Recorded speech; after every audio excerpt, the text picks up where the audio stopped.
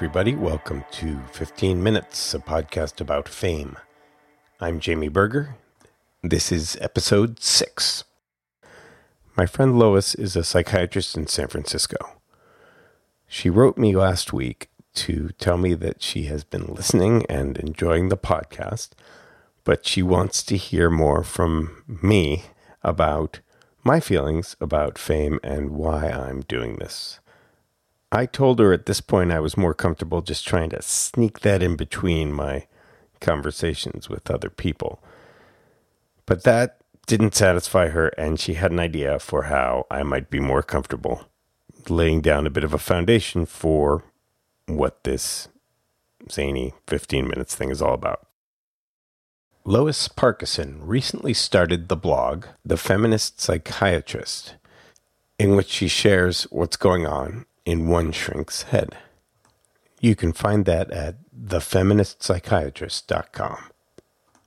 To give you an idea of what you're in for, Lois insisted that I add this disclaimer, that this episode not be construed as a therapy session, since she obviously did not refrain from sharing her opinions and experiences. Lois Parkinson and I talked by phone last week.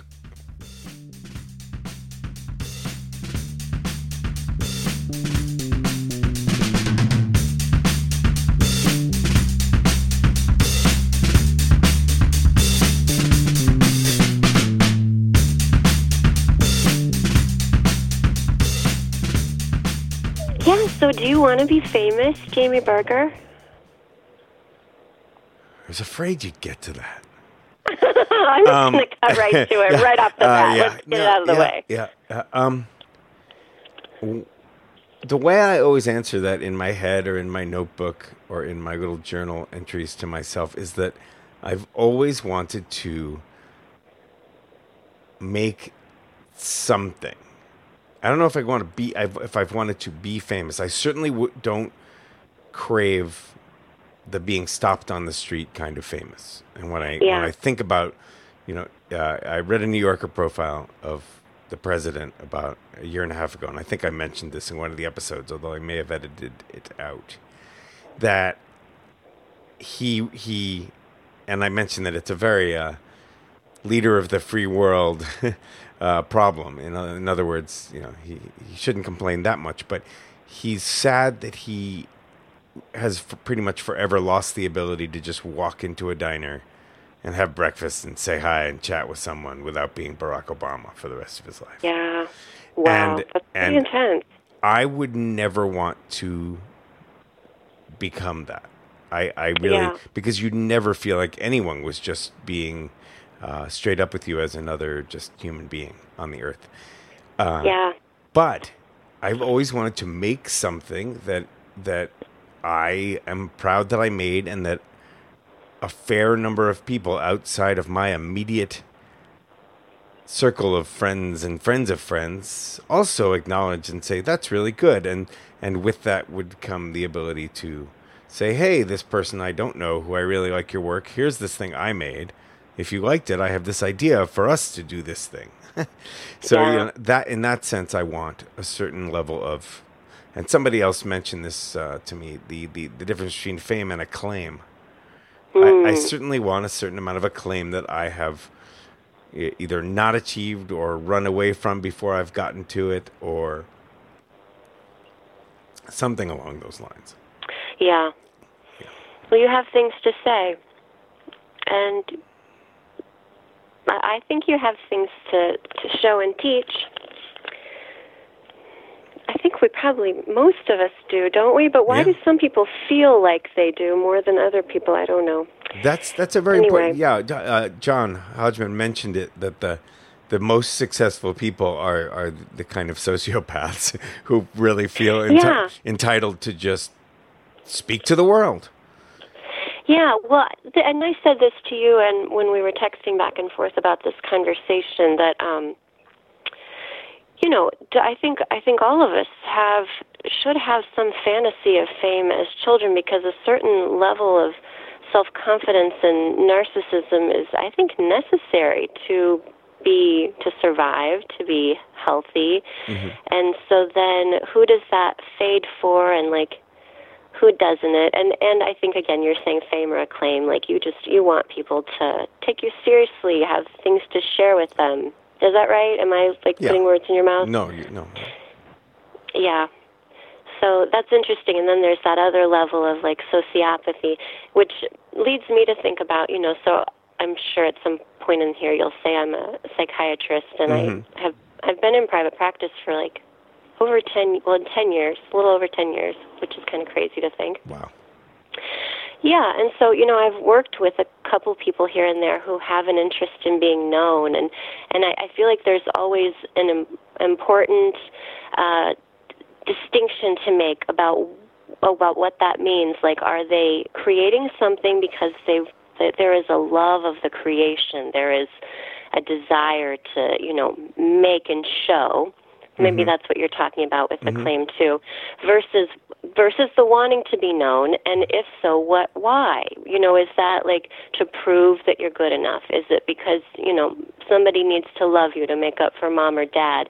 And in that case, like, we need to look more closely. Well, if you don't actually enjoy the thing you're trying to do in order to get there, and then you don't get it, that's going to be terrible disappointment and a lot of wasted time. But if you enjoy what you're doing, no matter whether you get there or not, hopefully you'll be happy, which I think you and John were saying, too, in that first conversation, which is a lovely sentiment and important to think about. Yeah. Yeah, and that as much as I hate the phrase speaks a lot too, but it speaks to my own, all my life I have looked up to great writers. And I have been a miserable writer, although most writers are miserable, and we all hate to write. I think I am less... You've been miserable in that you've been unhappy, because as someone who has read your stuff, you are a good writer. Oh, not miserable to read. Oh, thank you. No, I mean, the actual writing is very painful, and it is for many writers, but I'm also, unlike a lot of them, a very social person. And this kind of circles around to what you were saying, in that I wanted to be a writer more than I wanted to write. I grew up idolizing writers, very dark ones, and I'm not a very dark person. Harold Pinter, Samuel Beckett, dark stuff, and musicians like Joy Division, and I'm not that guy. But I wanted to be that guy. I wanted to be sadder.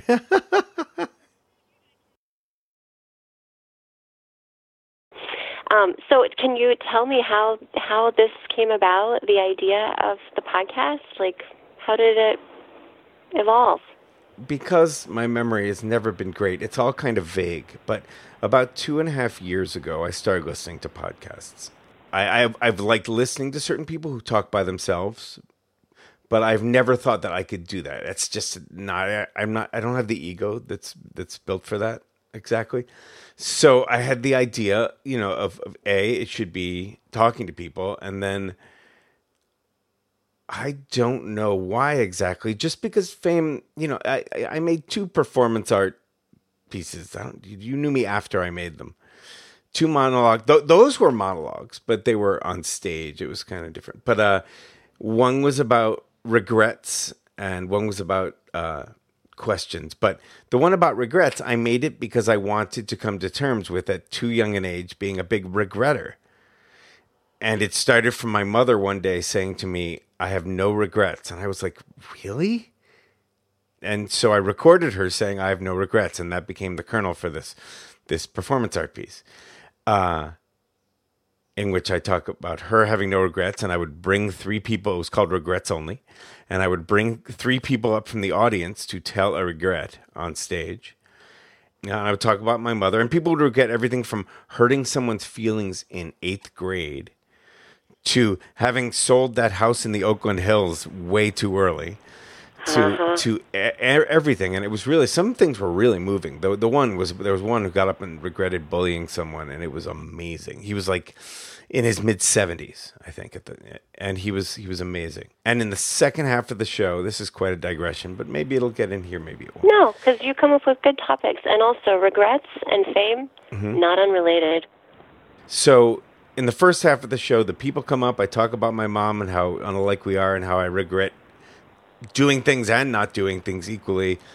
And then the second half of the show, I talked about how when I made it, I was turning 30 or something, and I've always wanted to do a standing backflip. And I'm getting older. I knew in my heart that if I trained and worked hard, I could do a standing backflip. So I went to the circus school up in park in San Francisco, and I forget the name of Acro Sports. And I showed up, and I met this guy named Yuri.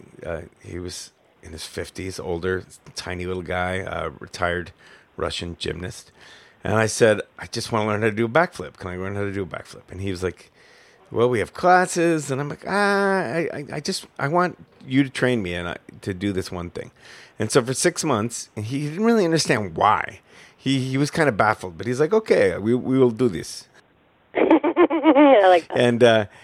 And so he trained me, and he spotted me, and I got better and better. And and I was developing the monologue at the same time.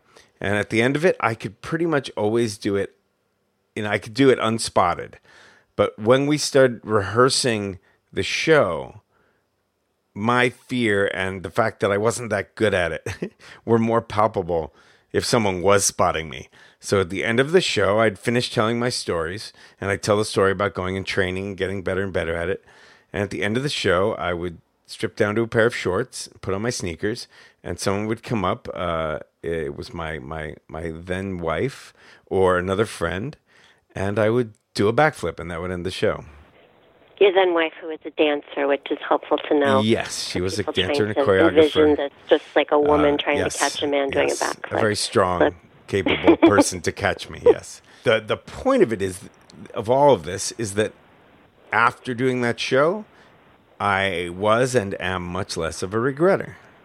And it relates to this new topic in that I've always kind of been both repulsed and attracted by this fame thing, and it's gotten in my way, and it's made me. I know Malcolm Gladwell writes about having to have 10,000 hours to be great at something.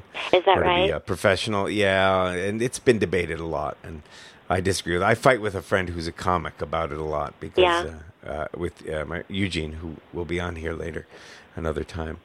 Because he really is a believer that anybody could be a successful stand-up with 10,000 hours, and I'm like, I've known stand-ups. I tried to do it for a year, who will never be successful or funny. So there is a certain.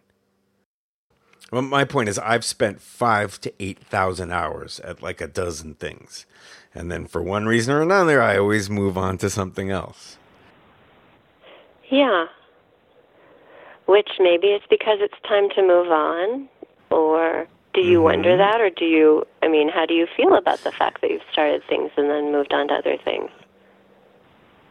Well, my mother wrestled with this perhaps more than I did, because she was always very supportive and very frustrated when I would move on, and she would try to figure out whether I had a fear of success or a fear of failure. Or what it was that I feared. Do you feel her, influence in any of this? Like, where is she in it? You certainly talk about her a lot as we're talking. Do I? No regret. Yep. That's true. Know. That's true. No. In our 20 minutes that we've been talking. Every time I start something big and brand new, I think about her absence, because she was always. And one of the reasons I haven't written very much at all in those years is that she was always my first audience. And she always got it. She always got what I was trying to do and had valuable critique to offer. So I think I still hear her voice and think about what she would be saying about this. Now, I think about her a lot at these times. So, yeah, maybe that's why she's coming up. That's interesting. I mean, I'm also a mother, which is, we're catching up a little bit as we're talking about this. And my son is 5.5 now, and I was thinking about him, too, as I was thinking about your podcast, and how he's at the moment, he's been in this stage for, I don't know, maybe 6 months, maybe less. Things change so quickly, where he needs to be the best of things for me. You know, like if I compliment someone else on something they did well, like, oh, that's a handsome haircut, to one of his friends, which has actually happened over the weekend, one of his 4-year-old buddies. And he's like, what about my hair? Is his hair more handsome than my hair? And I'm like, because he needs to have the most handsome hair to his mommy. And I'm like, so, you know, this is kind of the kernel, and this is appropriate development, right, of like needing to be the best at something, needing to be seen by your mommy, and then thinking about, I guess I'm thinking about fame, those people who go on to be highly accomplished, I think a lot of times they have to have really supportive parents, and then there can be another side to this of people who are looking for acknowledgement because they couldn't get it from their parents, you know, like, so two different paths. I guess I'm sure there are many different sometimes ones, I think it's the people in the middle who are the least ambitious. The people who've had the pretty stable, somewhat supportive parents. Maybe a little the parents who are a little too careful but supportive, which is, I think, careful. Yes. Like, let's do something that, you know, let's be stable, let's not rock the boat too much, but just have a good life, which is, you know, hey, I'm all for people just having good lives. Well, I would say, Jamie, that, like, taking risks and doing things is the no regrets, and that you also have to do that in order to do things that get acknowledged and seen by people as risk-taking. Yeah. And I've never veered too far away from that, although the older I get, it's harder. One of the reasons I haven't started this sooner is that it's harder and harder to take risks. I'm not sure why. Okay. But it is, You're not sure why. For you personally, it has gotten harder to take risks, although you are still taking a risk. Yeah. But what do you mean by harder? It feels riskier. More like, is it the fear of what people will say or think about it? Yes. Okay, so the negative part of fame is what people could think about you. You were talking about Barack Obama, what people could think about you, who they could think you are, how that could affect you. I'm really interested in that part. Maybe I'm interested in the dark side of fame. And I don't fear that so much. If we're really having a session here. Yes. I'm working through it as we talk. Is it fear of success or failure or what? I didn't like it when people thought something about me that wasn't true, but it's not going to stop me from, being myself. That isn't. I think it's more fear of making something that's not good in terms of a piece of art, and being like, oh, I made this thing and I made you listen to it, and I made you spend time on this thing that is not worthwhile. That's the big fear. Isn't there kind of a fear with this too? And now I'm making my blog and I find myself blocked at times of what if I think it's good and other people don't think it's good, and then they're going to be like, oh, there's that woman who thinks something's good and it's not, like the emperor has no clothes. That kind of a feeling. And then they have to say something to you. But will they? People don't give enough feedback right now. It feels like something's happening in our society where people don't say the negative thing they feel, or they say it in a place where you can't respond to it and you don't maybe... I don't know. I agree. No. They either are trolls or they're silent. Yes. Oh, and I had my first troll. Did you? Which made me very happy. After the first, so I have to admit, I guess I don't fear the hatred too much. After the first episode, somebody wrote on the Facebook page. I'm going to try to say. Yes. Why don't you try being a little famous first before you talk about fame, you effing homophobic slur that starts with an F? Wow. And man, I was like... Someone got mad at your self-confidence. And I before blocking him, I wrote back, thank you for the attention. and then I blocked him. Oh, that's great. I love the way you handled it too. Yeah. That's very nice. I was very proud of myself, I have to say. Yeah. And it might be someone who knows me, I think. But it's interesting you mentioned that people, because I crave, all those years, I did the blog on masculinity with my friend Dan Oppenheimer, who I'm going to talk to on here, who's having great success as an author. But we did this thing for 3, 4, 5 years, I don't know, a long time. And we really enjoyed it. But the way the Valley Advocate had their blogs set up, it wasn't easy for them to run numbers. So and people just didn't comment. And so we both got kind of like, this isn't our little journal for ourselves. But after we stopped, then people were like, oh, why aren't you doing the blog anymore? I used to read it all the time. I'm like, you could have just put a comment that said thumbs up or something, or disagreed. Yeah. When we keep going off topic, does this mean we more or less finished our topic of fame, or do we have more things to say about it? I don't know. See. I feel like this is a lot like what a lot of my therapy has been like. It's been me going off topic because I feel like I'm boring my therapist, so I have to find some other topics. Well, let me turn the tables a little bit. Okay. So, you're a psychiatrist and you're a therapist, and there's no reason you should make a blog. Oh, right. In fact, there's reason not to make a blog. Yes, because it's risky.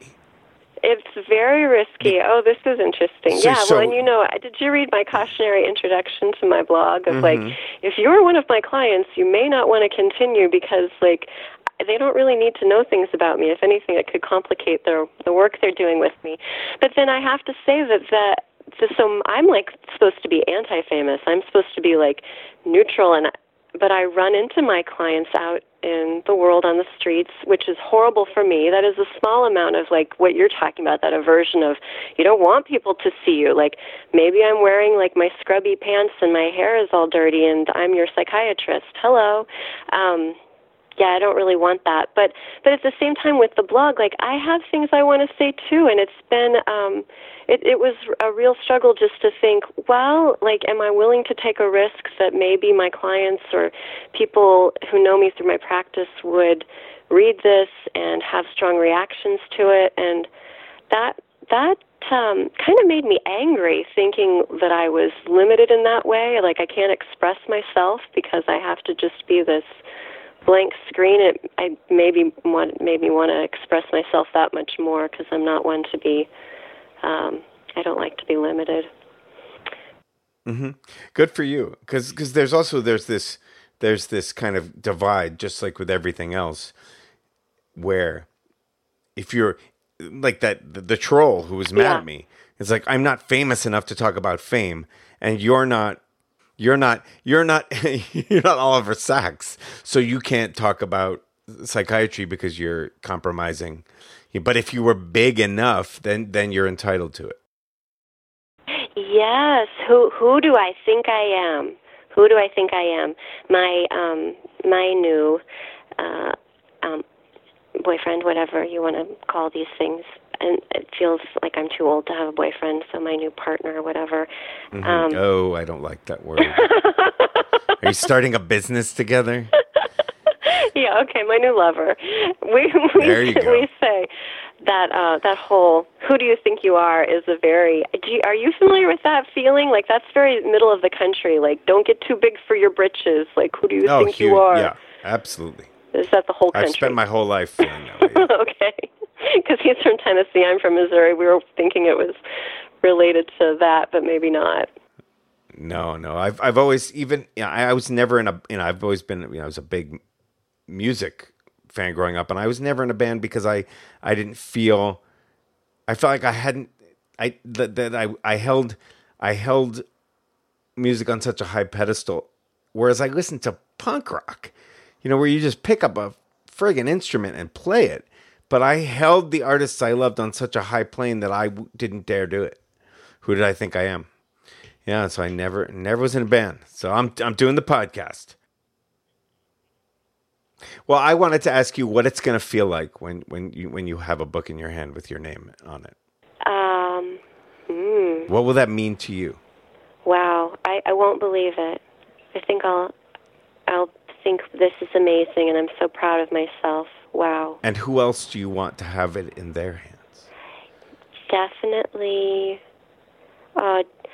Yeah, well, that's tough stuff. You'd be a good therapist, Jamie. I'm not really willing to you might not have an expose answer. that right now. But that's why it's people. awkward, to say, I want attention. Thank you so much for, A, responding, and B, coming up with a way for me to talk a little bit about why I'm doing this and what fame means to me. Well, this is super fun, Jamie. It's fun to talk to you. All right. Bye.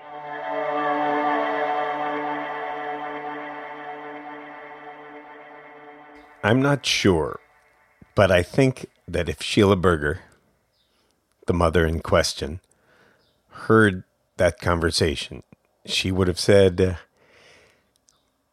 that's really interesting. Don't post it. But sometimes you have to do things that your wise mother wouldn't want you to do. One thing I loved about that conversation is that Lois actually said, how do you feel about that? Once, which definitely added to the therapeutic nature of the conversation for me. So thank you one more time, Lo. Lois Parkinson's blog, The Feminist Psychiatrist, can be found at thefeministpsychiatrist.com. In the performance piece that I made, Regrets Only, the best thing that came out of it for me was that I did a standing backflip, something that I feared growing old and never doing, and then adding to a list of regrets. And ever since doing the piece, I've had fewer and fewer regrets. I'd also like to give a shout out to my father, who didn't get mentioned today, but brought us that great story about Muhammad Ali last week, and I bet we'll be back on at some point. Thanks, Pop. To wrap up today, let me tell you a story about the worst experience I ever had doing that show. So somewhere along the run of, I think, 5 weeks that I was doing it in a small theater in San Francisco, I would always do a practice backflip before the show, spotted and on the stage. But for some reason, one Friday night, I was feeling cocky, I guess, and I decided that I would do one on my own, like I did when I was in the gym. And I also, for some reason, thought it would be wise to do it not on the wooden stage, but on the cement floor below the stage. So I put on my sneakers and I put on my shorts and I limbered up, and then I jumped up in the air and landed on my head and neck. I didn't kill myself or break my neck, but I was in pain, and more than that, I was in shock and fear. And it was about 6 o'clock, and the show was at 8. I thought to myself, there's no way I'm going to get up and do a backflip tonight, with or without a spotter. So 7 o'clock rolled around, 7:15. I still was like, I don't know what to do. And I was talking to my wife and my director, and I was saying, I don't think I can do the show tonight. 7:45 rolls around, and we've got about a dozen reservations, which usually means about double that or more in people actually coming. And no one has arrived. 7:50, no one's arrived. 5 to 8, one guy comes. He had a reservation. He sits down. 8:05, 8:10, nobody else. And that's when the theater's proprietor arrived and told us that O.J. Simpson was driving around Los Angeles in the slowest speed chase ever, being followed by dozens of police cars as he rode around in the back of a white Bronco. And a huge portion of America canceled their plans that night and sat and watched on live TV as a great American hero ran from the police, or really almost walked from the police, threatening to hurt himself. I came out on stage and I welcomed the one guy to the show and told him about what had happened, both to OJ and to me. Invited him backstage where we had a small TV, and we all sat for a couple hours and watched OJ. So in a sense, I suppose I owe a slight debt of gratitude to OJ Simpson for not making me do a backflip that night. I did come back and do one the next night. This is 15 minutes. I'm Jamie Berger.